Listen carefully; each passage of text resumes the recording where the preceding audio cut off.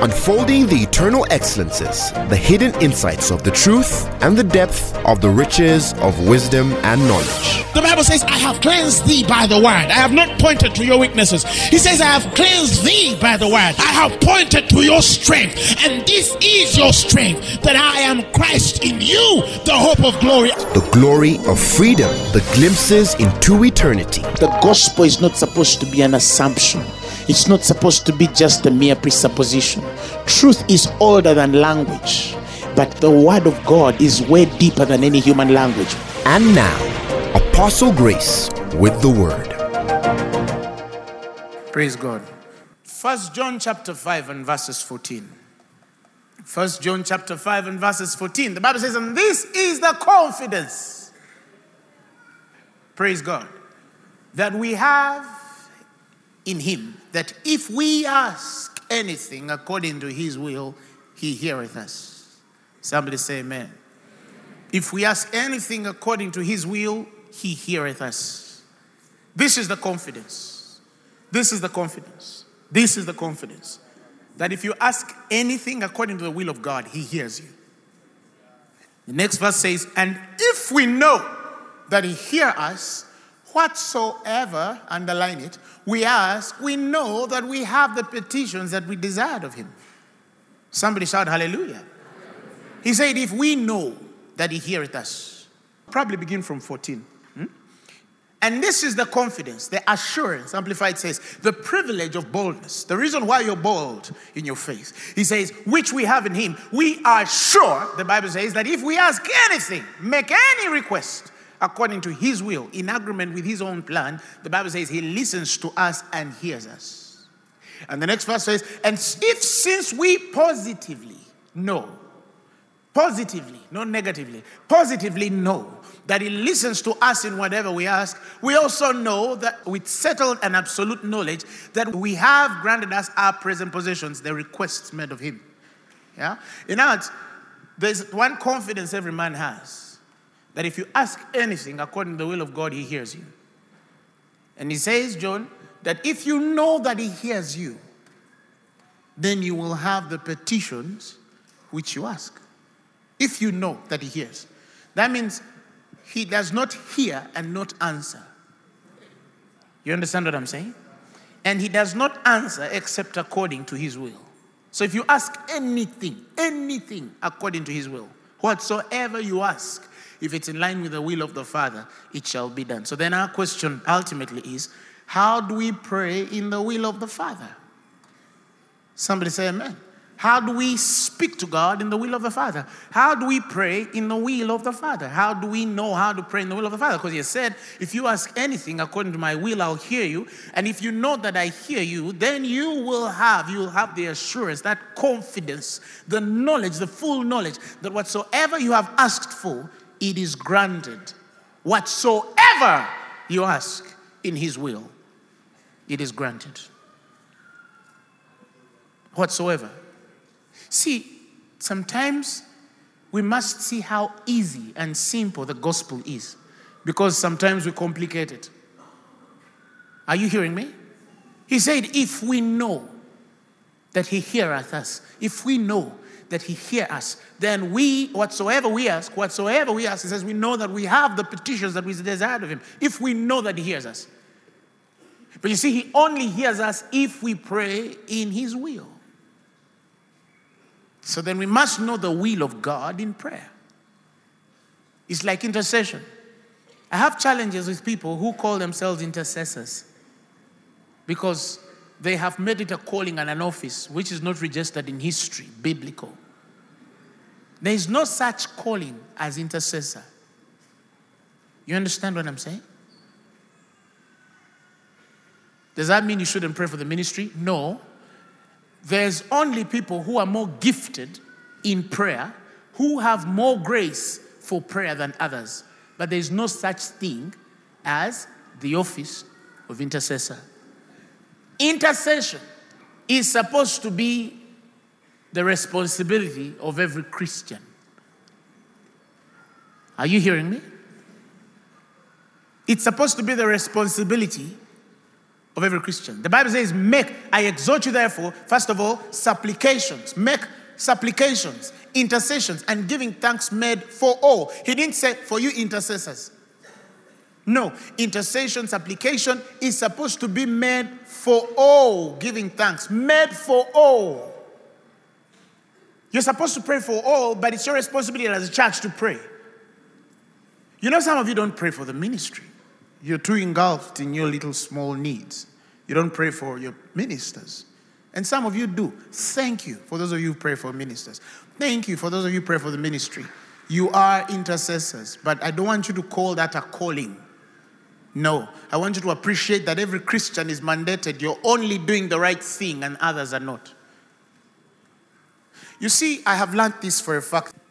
If you are struggling in an area, I have learned this by God. If you are struggling in an area, if you find yourself struggling in an area, this is principle spirit. Look for somebody going through the same and pray for them. You don't need to hold their hands or call them, hey, I'm struggling with alcohol. Come and I pray for you because I know you're struggling with it. No, that's not what I'm saying. It is supposed to be sort of a secret place of intercession. You're not even supposed to tell them that you're praying for them. But if you're struggling in any area of life, seek for somebody struggling in the same and carry them in prayer. You're going to be amazed at how God will deal with your issue. Somebody shout hallelujah. You're going to be so amazed at how God will respond to your issue. You might not even be having a problem, but then somebody somewhere you admire to be, pray for them. You'll see how much you're attracted of what works in their lives. It's amazing. It's amazing. It's amazing. It's part of our responsibility to pray for people. Okay? So don't make it a calling. Make it a responsibility. Anyway, back to the point I wanted to make. He said, so what is disturbing the Christian here is, what is the will of God? What is his will? Because if I ask according to your will, I know that you'll hear me.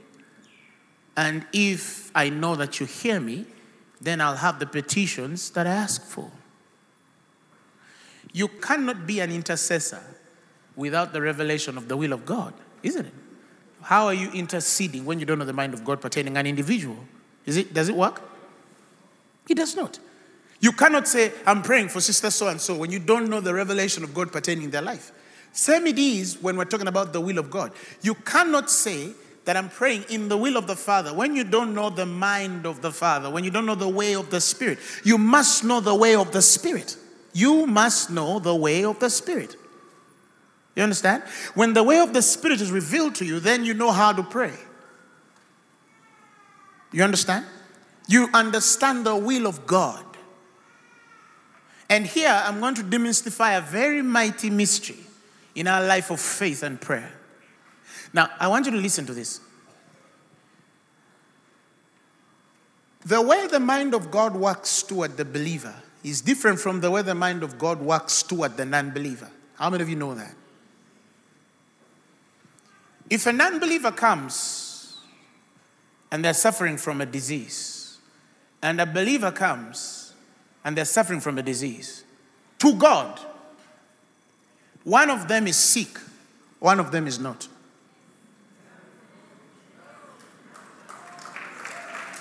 This is the mind of God. I want you to understand this. It's true that in the flesh, they both have infirmity. But to God, one is sick, another one is not. Why? He said, and the inhabitants in Zion, in that land, he says, none shall say, I am sick. He said, I will build up Zion, and it shall appear in what? Suffering?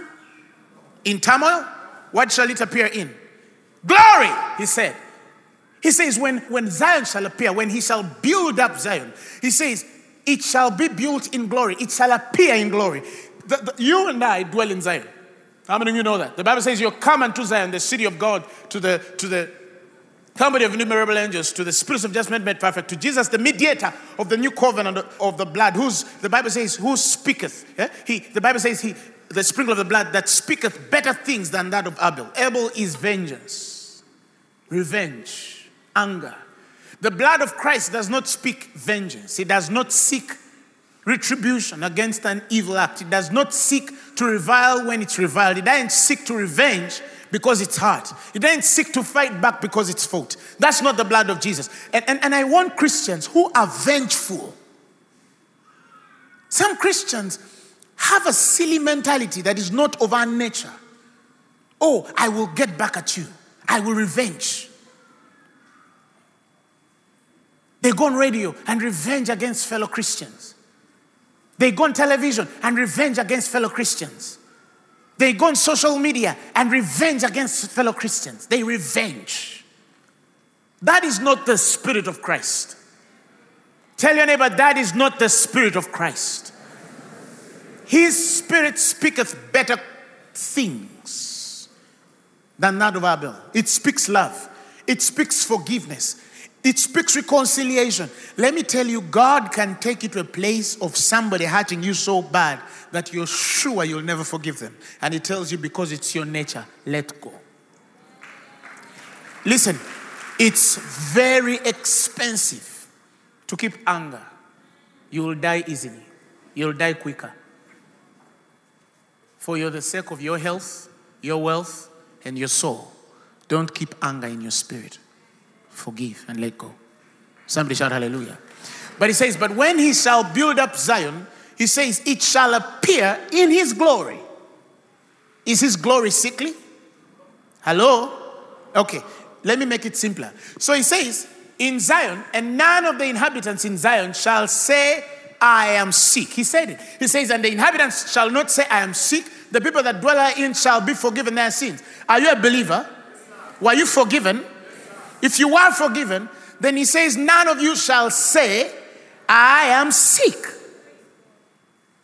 But you see, Apostle, I'm feeling pain. As yes, you're feeling pain. You probably have been diagnosed with some. It's okay. But He said, you shall not say that I'm sick. It's not supposed to be in the vocabulary of a new creature dwelling in Zion, because you've come to Zion, isn't it? Now, because you've come to Zion and there's not supposed to be sickness there, or God does not expect you to even speak about that, when the both of you approach God, the one in the world is truly sick. Why? Because his sins are not forgiven. He still carries the iniquity of the Adamic nature. But you have the righteousness of God imputed on you, and He counts not sin but righteousness on you. So He does not expect you to be sick. But yes, the physical reality is that you are sick. When both of you come, the mind of God doesn't look at two sick people, one a Christian and one not.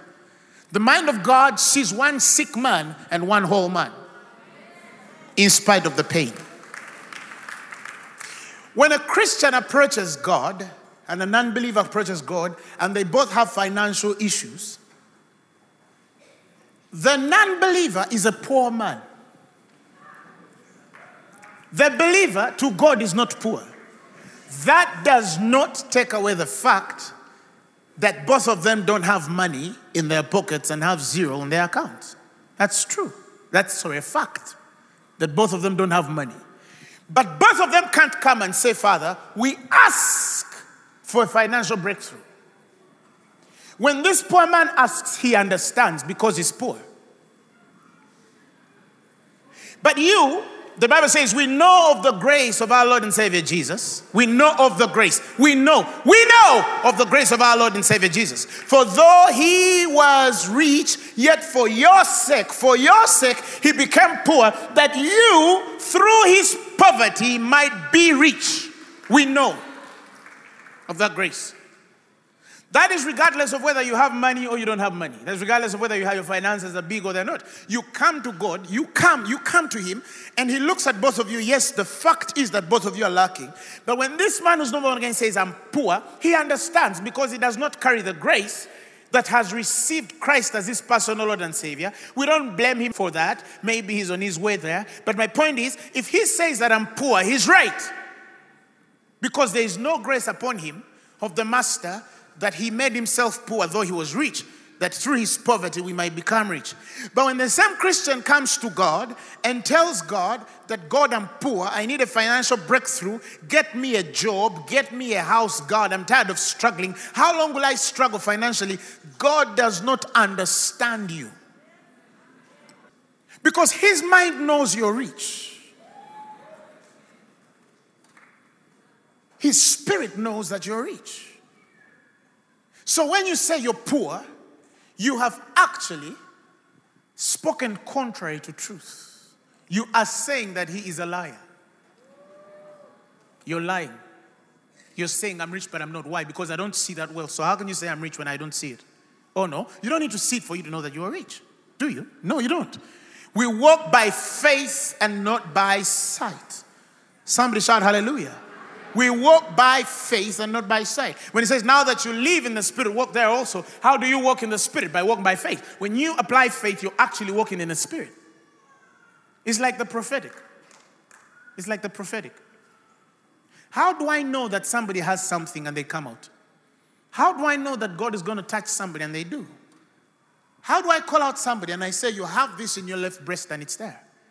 How do I call somebody and I know that you've spent these months with sinuses or you have been afflicted in your right side of, and some of them I call them, identify you individually and say, the Lord has told me you're going through this. But when a man of God starts to walk in faith, enough to pick such details, the opening gate is faith. I must believe that he's going to speak to me about you. You understand? I must believe that he's going to speak to me about you. It is a place where I yield my spirit to him, and when I do, he speaks. He speaks. But you see, you can't access except by faith. You must have faith to hear. And once you understand how that faith works, you'll be amazed how much any Christian can hear. You'll be so amazed how much any Christian can hear. When men of God or prophets come, they'll only be confirming what you already know. You understand? They'll be confirming what you already know.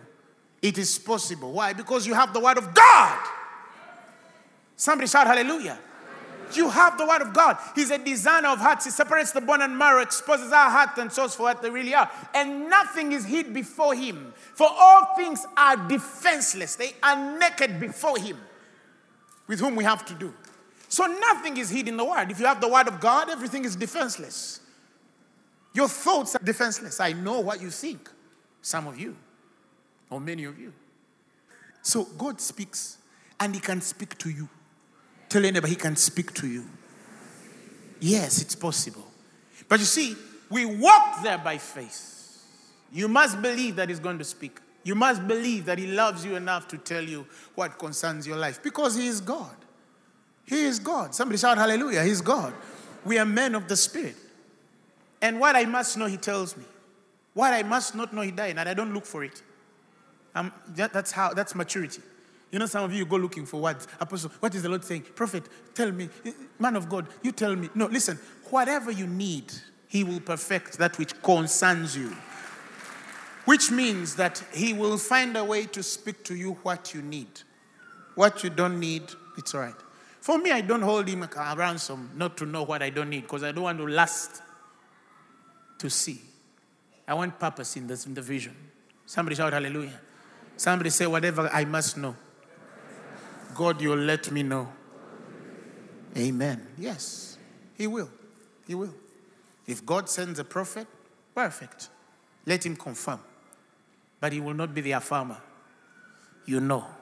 You know. You already know. You understand? That's how we judge it. And say, no, you know what? I think here God has spoken to me about this area. You understand what I'm saying? You must be able to hear God for yourself through his word. You must trust your spirit that it is born of God. You must trust your spirit. At least have faith in you. Have faith in what he has put in you. Just have faith in what he has bestowed in your spirit. You'll be fine. Somebody shout hallelujah. Shout hallelujah again. But I'm still trying to make a very important point here. That when the poor man comes and the born again and the unbeliever, both of them don't have money. When a poor man says, I need money, God understands because it's not in the covenant. But when a born again Christian comes to God and says, God, I'm tired of poverty. I'm striving. Somebody one time sent me a message and said, Apostle, I don't know, I've done everything, but my finances have failed to change. Things are failing. I did not respond. Not that I wanted to be rude or that I did not respect what they asked me. But you see, the mind of God doesn't know how to respond to you that way. I looked for words for them in the spirit and I didn't find any. Why? Because how can somebody who Jesus himself became poor for? That's why he got the crown of thorns. Because many of you count the blood of the back, right? The wounding for our transgressions and the bruising of our iniquity. But many of you do not see that a crown of thorns was put on his face. And what happens? These thorns pierced his brow. And remember the curse in Genesis? It says, for the man shall sweat of his brow to feed his own household. That means that the Christian is not supposed to sweat to feed. That means we don't need to work to be rich. We work because we owe humanity that responsibility. Why am I saying so? Some of you are abusing and shaming the gospel. You don't want to work. You young men, you don't want to work. Seriously, some of you don't want to work because Jesus paid it all.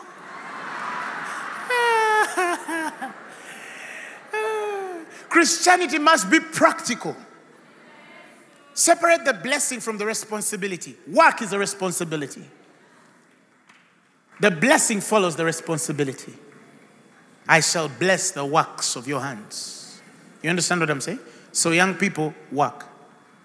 I worked as a banker, still do work. I go to bed very late. I still do personal business, but I still serve God. You have to work. You have to work. Those are my things of marrying somebody's daughter when... Women, shout a bit louder.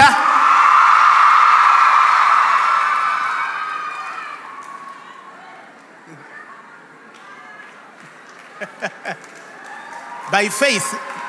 Walk by faith. Praise the Lord. Walk by faith. There's a reason why walk or walking by faith is practical. It has to be practical. Somebody shout hallelujah. But I'm still making my point. Are you tired? If you are born again, God doesn't see you poor. You don't even go to a workplace to get money. You don't do business to be rich. You understand?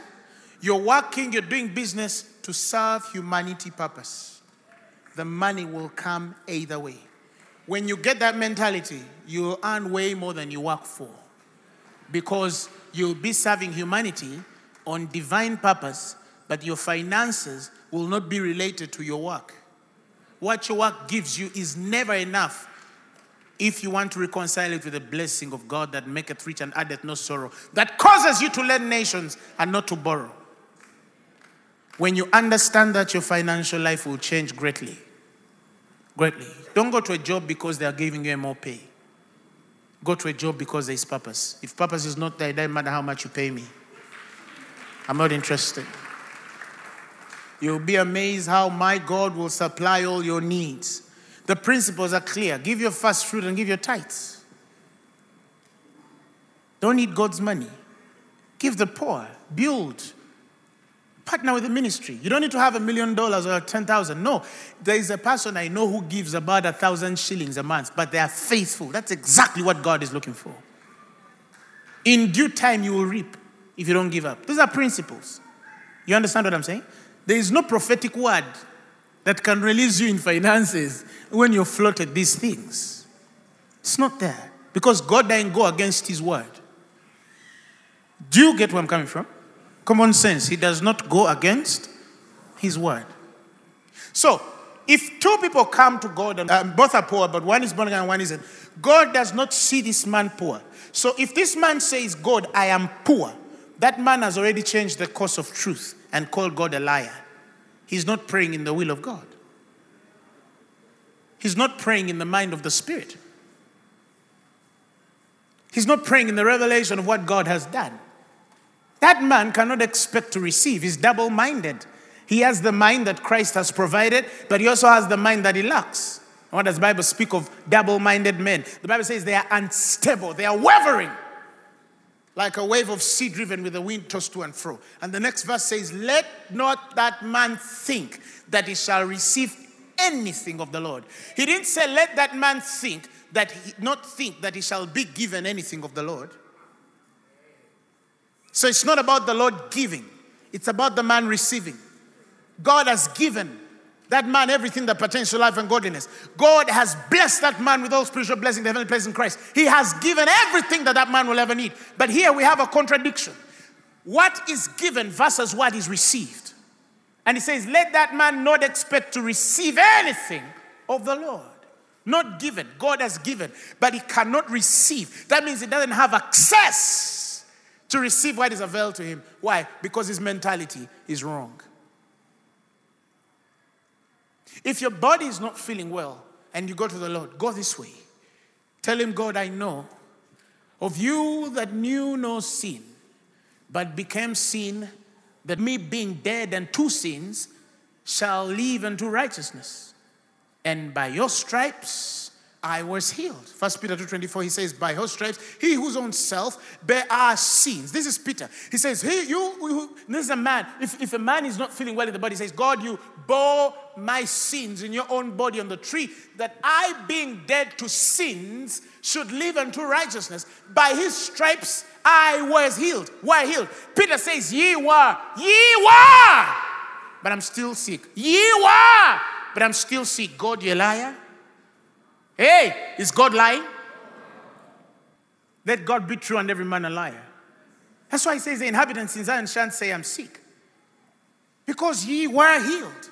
So you go to God and thank him, oh God, thank you for divine health. Oh, the pain is there. Yeah, thank you for divine health. That's why he says making supplication and intercessions with thanksgiving.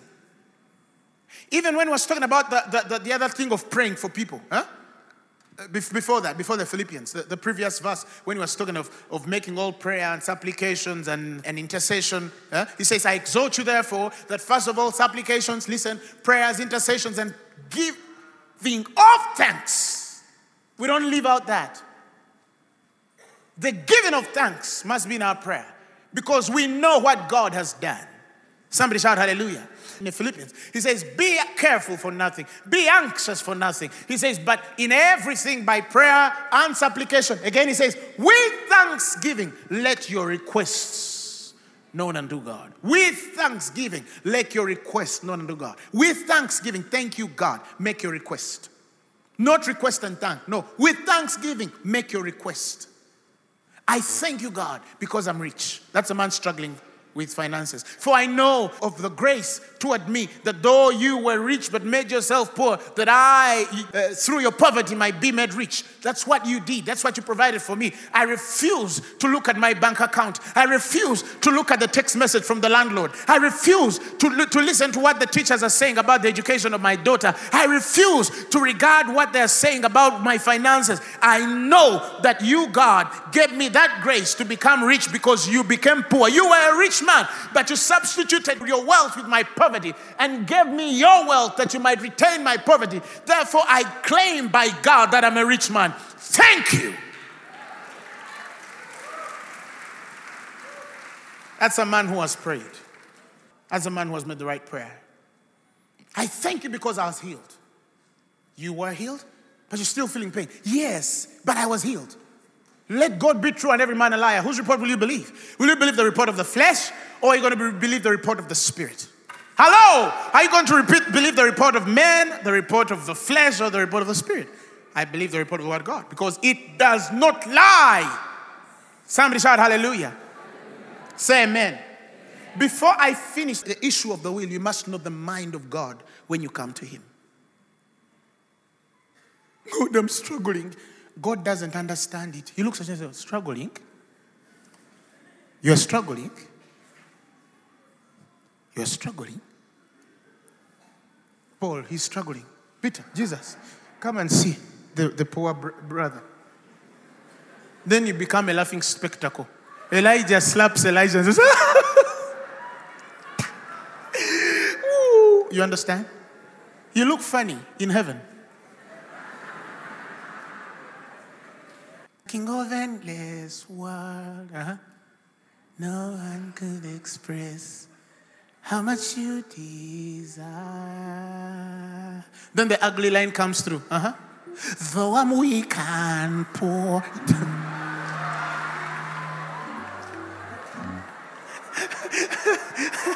As God is enjoying worship, you get to the line and say, oh no, come on. He gets himself a glass of water. What's wrong with you? All I have is yours. Then you start crying, I'll give you more. For the song it means, this is not what you have required. And you say, oh, you've such much deeper within. Through the way things are, you're looking into my heart. Then you separate yourself, and then you say, I'm coming back. Where were you? Where were you? Where were you? Where were you? To the heart of, you are fallen. Where it's all about you. Before it was about who? Anita. Before about your job. I'm sorry, Lord. Then you continue singing. Then you melt your affections because the rhythm of the song kind of connects with your wonder of song. And then you think it's the Holy Spirit over you. But you're ignorant. You're killing yourself. You know how many people kill themselves in worship? By the time they are done, they are dead. Though I'm weak and poor, all I have is yours. That's called false humility. Tell your neighbor, get rid of false humility. Some people quote the apostles.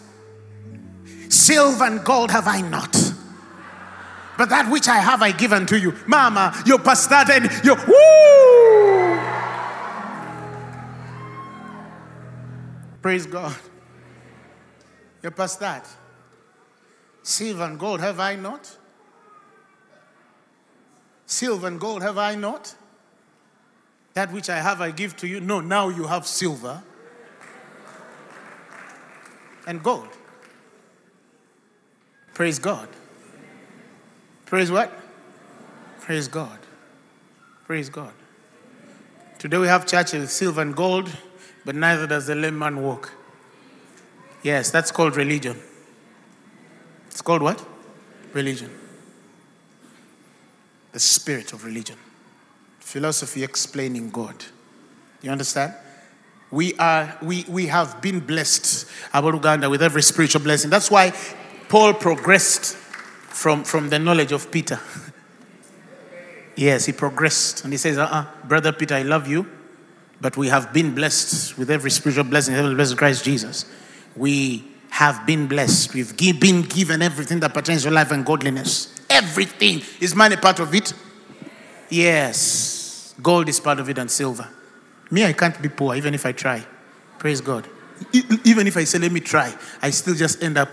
You understand what I'm saying? Because I know who I am. But you must have the gold and the anointing. Somebody say amen. Say amen. Why? Because we need to feed orphans, the poor, the widows, the sick, the imprisoned, hospitals. We do that. We do that. I'm wealthy to do good to those who can't. That's my principle. Where it's the widow, the orphan, I'm there. I'm always there. I'm always there. I just don't tell you the things I do because this is between me and God. The God who sees me in secret rewards me openly. He knows that. But that's what I live for.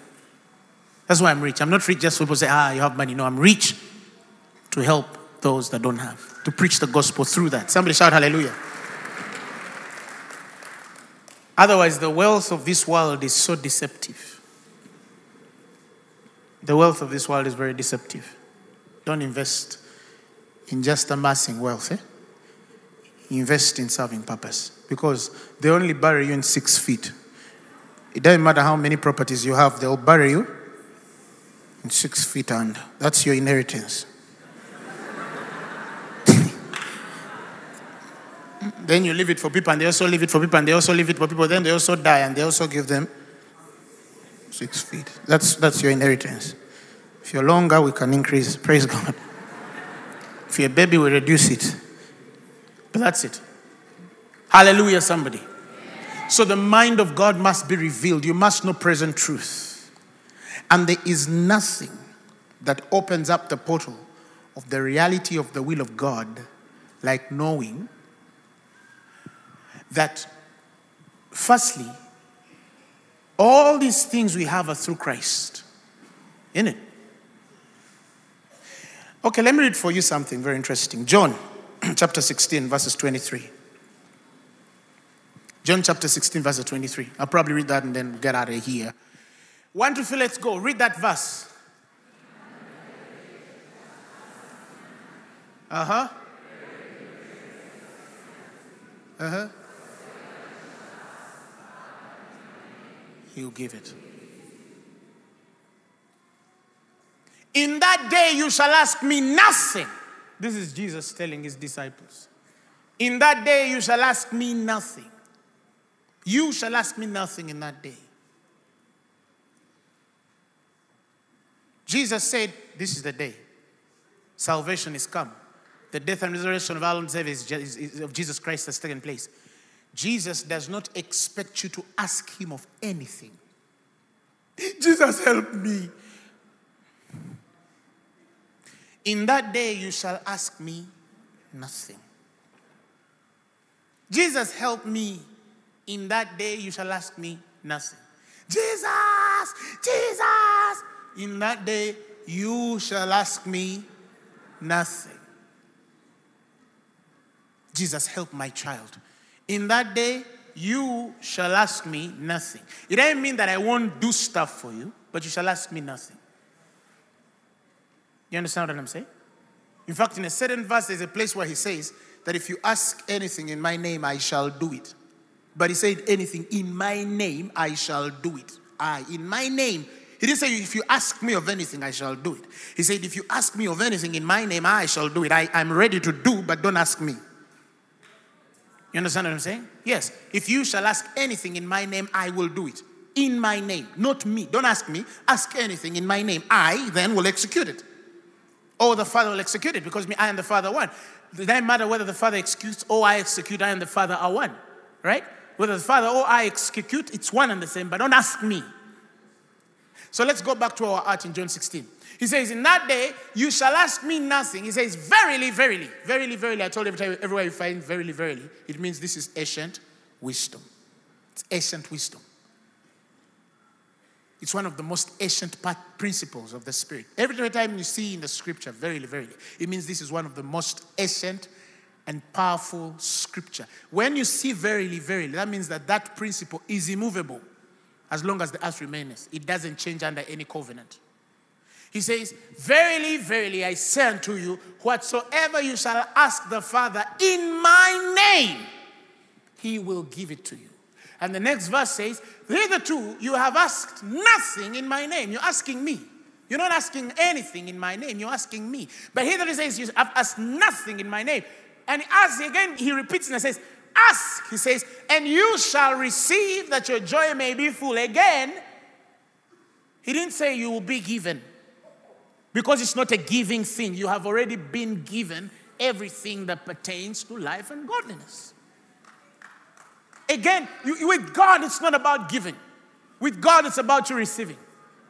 Somebody shout hallelujah. So he says, ask and you shall receive that your joy may be full. Somebody shout hallelujah. Verse 25 says, and these things have I spoken unto you in Proverbs. But the time cometh when I shall no more speak unto you in Proverbs, but I shall show you plainly the Father. And the Bible says, at that day you shall ask, again he repeats, in my name, and I say not unto you that I will pray the Father for you. My responsibility is not to pray the Father for you.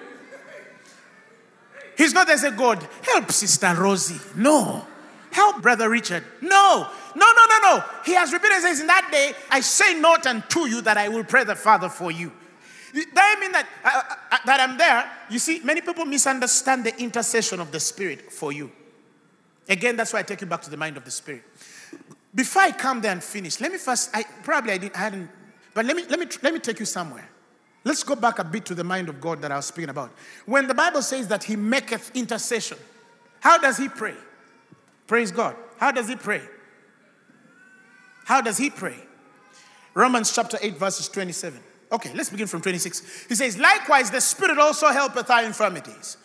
Infirmities there means weakness. Weakness can be poverty, health, whichever weakness or any weakness that you're dealing with.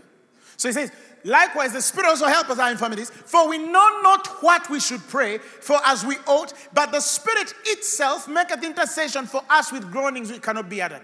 But the next verse says, most important, underline that, and he, the Spirit that searches the hearts, knoweth what is the mind of the Spirit, right? Because he maketh, the Bible says, intercession for the saints according to the will of God.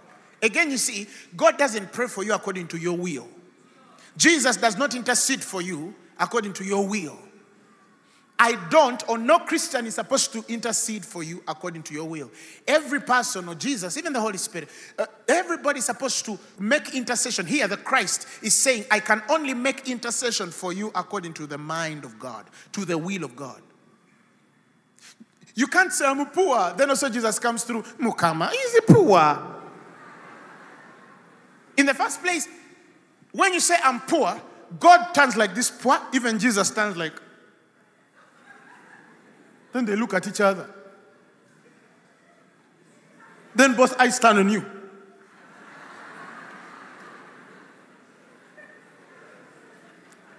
So God starts to talk to Jesus. Didn't we fix this? Jesus says, yeah, Dad, we did. But Matthew doesn't know. We fixed this. That's why you became poor, my son. That through your poverty, he will exchange for your wealth. Why is he praying like that? I don't know, Father. Let's look for Apostle Grace. He's the one who knows how to pray. Put your name. Did you get what I just said? Do you understand it? Are you getting it? God doesn't know how to answer such prayer. So when Jesus is interceding for you, because he knows the mind of the Spirit, he prays according to his will. Jesus didn't pray that God will make you rich. He prays, God, open his eyes that he might know what I've done. That's the intercession of the Son. Open her spirit to understand the finished work at the cross and what my blood did, what my Spirit has done. Help them understand what is the present truth. You see how Paul is praying for the church. That the Lord God of our Lord and Savior may grant unto you a spirit of wisdom and understanding or revelation in the knowledge of Christ. The eyes of your understanding being flooded with light. You will know what is the hope of your calling. What is the glorious riches of the inheritance of the saints. What is the exceeding greatness of power that is at work within you. The same power that he used when he raised Christ from the dead. That you will know how much power is for you. That you will know how much exceeding glory is on your side. Super abundantly, outflowing and immeasurable. It's unlimited. That you will know the hope of your calling. That you will know the glory. There's no part there of the demons of your grandmother who bewitched you on Tuesday. The things they planted in your cousin's garden. You guys have problems. Somebody knows, there's a pastor, there's a man of God who saw things in our ground. Men, we see those things. Our primary ministry used to go to dig out things out of people's. We used to find things in the ceiling, in the grounds, but people never used to change. Because it's not about what they put in the ceiling or underground. Come on. Greater is he which is in you than he that is in the world. Perhaps even the place where your house is, their skulls. But greater is he which is in you than he that is in the world. Somebody shout hallelujah. If you have understood it, say amen. So be free. Whether they plant or they water, let them do it. Get your sleep and let them see you going so upward. And they're like, but how come we cannot bewitch this woman? And you tell them, greater is he that is in me than he that is in the world. That's the testimony of a believer. Somebody shout hallelujah. So he says, in that day, I shall not say that I will pray to the Father for you. But he says, for the Father himself loveth you, because you've loved me and have believed that I came out from God. God loves you exactly the way he loves Jesus. When you ask in his name, it is Jesus literally asking. It is not Jesus asking for you. It is not Jesus asking for you. It is Jesus asking. And he heareth the Son. And he loves you exactly the way he loves Jesus. You and Christ are one. Somebody shout hallelujah. When you carry that knowledge, it's the will of God that you ask in his name. It's the will of God that you ask in his name. It's the will of God that you know the mind of God before you ask in the name of Jesus. I wanted you to know those two things. Firstly, know the mind of God, present truth, and what has been done for you. But number two, when you know the mind of God and the present truth of what has been done to you with thanksgiving, making request, pray in the name. Not to the person, but in the name. Pray in the name. It's very powerful when you start to read when he says that I will show you plainly the Father. Some of you need to see the Father plainly. That's a very powerful teaching. Knowing Father God plainly. You'll understand why he says that is in the bliss of whom we cry, Abba, Father. He's not just our Lord. He says in the bliss of whom we cry, Abba, Father. In the joy. It's not in pain. We don't go to God crying. No, we go in the happiness, in the bliss. That spirit we've received. He says, for the spirit which you have now received is not a spirit of slavery to put you once more in bondage to fear, but you have received the spirit of adoption. He calls it the spirit producing sonship, in the bliss of which we cry, Abba, Father. He didn't say in the pain. He didn't say in the trouble. He didn't say in the desperation. He didn't say in the turmoil. He didn't say in the frustration. He didn't say in the depression. He didn't say in the stress. He didn't say he said in the bliss by whom we cry, Abba, Father. When you get to know the Father plainly, you realize you cannot go to him weeping. You'll never weep another day. Your joy will be full. Always. It doesn't matter things that are happening in your life, but you'll not go to God. If you're crying, you'll not be crying because of pain or trouble. You'll be crying because of joy unspeakable, full of glory. You know, some people see us crying and they think we're crying out of problems. Listen, I go in the bliss. I don't. Sometimes you might see tears on my face. Don't confuse them for pain. Sometimes it's the overwhelming love of God. You understand? It's of the overwhelming language of God. It's not, but he's in pain. No, he's not in pain. We go in the bliss. We can cry in the bliss, but we don't cry in the pain. We don't cry in the regret. We don't cry in slavery. We don't cry as those which are bound. That is what they were dealing with. They did not know the Father plainly. And the disciples tells them, so finally, you've spoken to us plainly. He says, the disciple says, now you speak plainly and speak no proverb. And the next verse says, now we are sure that thou knowest all things, and needest not that any man should ask of thee. He is speaking plainly, but the Father is not yet known to them plainly. And they are satisfied that because he's speaking plainly to them, therefore they understand what he's telling them. And the next verse, he says, now we're sure that thou knowest all things, and needest not that any man should ask thee, but by this we believe that thou came from God. And the next verse says, Jesus answered, do you now believe? Because I've spoken plainly, now you think you believe? No. You don't believe because I've spoken plainly, do you? My point was not to be plain with you. My point was to show you the Father plainly. But they don't get it. They don't get it. Somebody raise your hands. Speak to God. What a friend I found, more closer than a brother. I have felt your touch, more intimate than lovers. Jesus,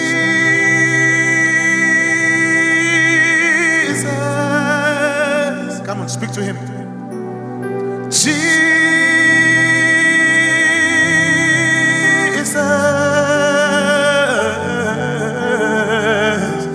Jesus, you're my friend forever.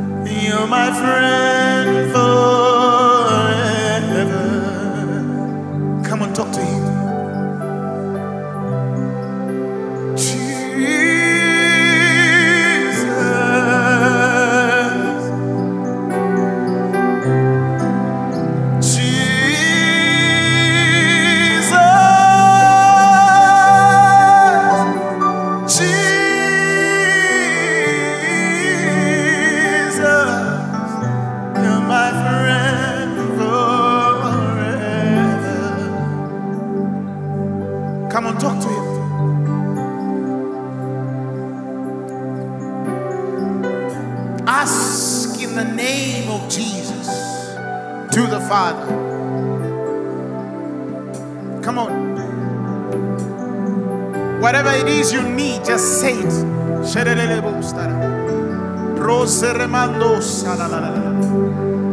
And believe that He hears you.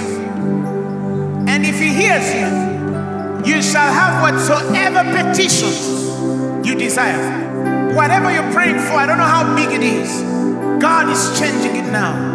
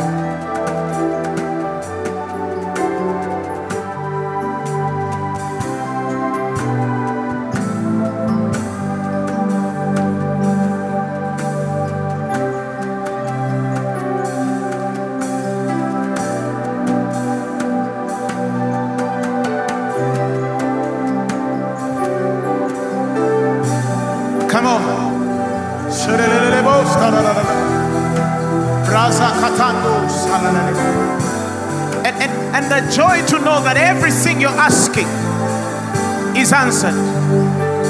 It is answered. You receive.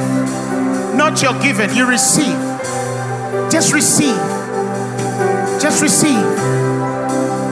Just receive. Just receive. Just receive.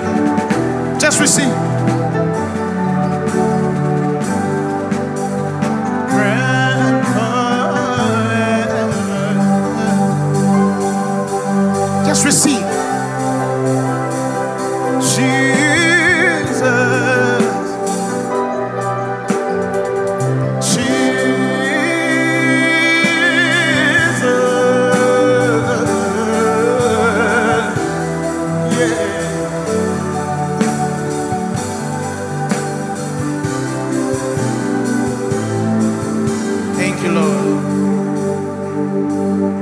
Somebody,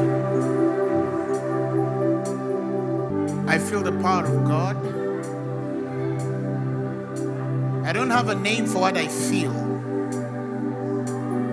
but I know the person of God. I've had many experiences in God to know when a man is being elevated. I know. And this we need every day, from glory to glory. Come, Holy Ghost! There is the power of God. There is the power of God. There is the power of God. There is the power of God. There is the power of God. There is the power of God. There is the power of God.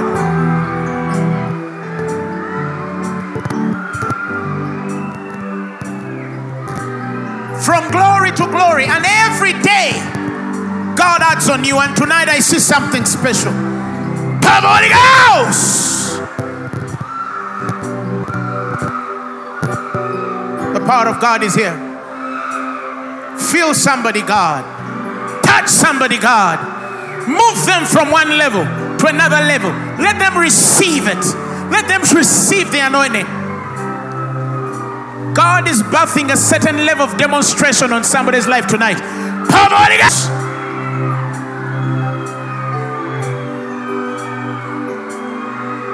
Listen, the demonstration of power comes through such impartations.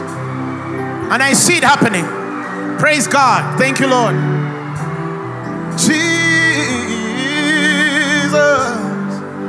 you're my friend. I feel the power of God. Prophet, take it in the mighty name of Jesus. God opens your ears. Thank you, Lord.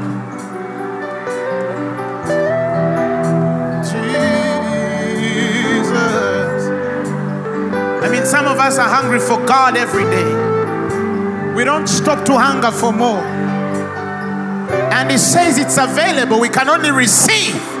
Come on, somebody get a hold of it.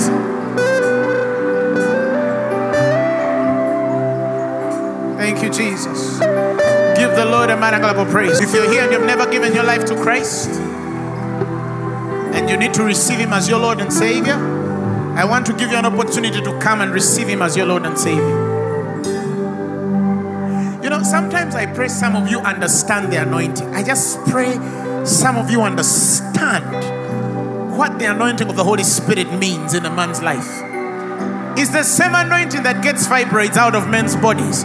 It's the same anointing that gets HIV out of men's blood. It's the same anointing that changes ministries. It's the same anointing. It's the same.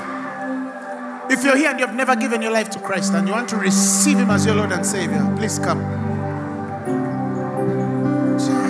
If you're sick, if you're not well in your body, let me say it that way.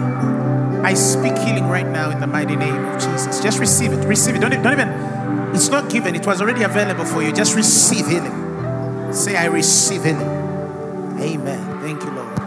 Those of you who want to give your life to Jesus, if you're here and you say, I've never given my life to Christ, but I want to have Him as my Lord and Savior, come. Okay, repeat this out after me. So Jesus, tonight, I receive you as my Lord and Savior. I believe that you died and rose again for me. Tonight, you are mine and I'm yours. Amen. God bless you. The message you have just heard was brought to you by Phaneroo Ministries International. For more information, contact us on telephone number 041-466-4291 or email us at phanerokampala@gmail.com. You can also find us on the web at www.phaneroo.org. Or better still, feel free to join us every Thursday for our weekly fellowships at Uma Multipurpose Hall from 5 p.m. to 8 p.m. You can also catch the live stream at livestream.com/Phaneroo. Phaneroo, make manifest.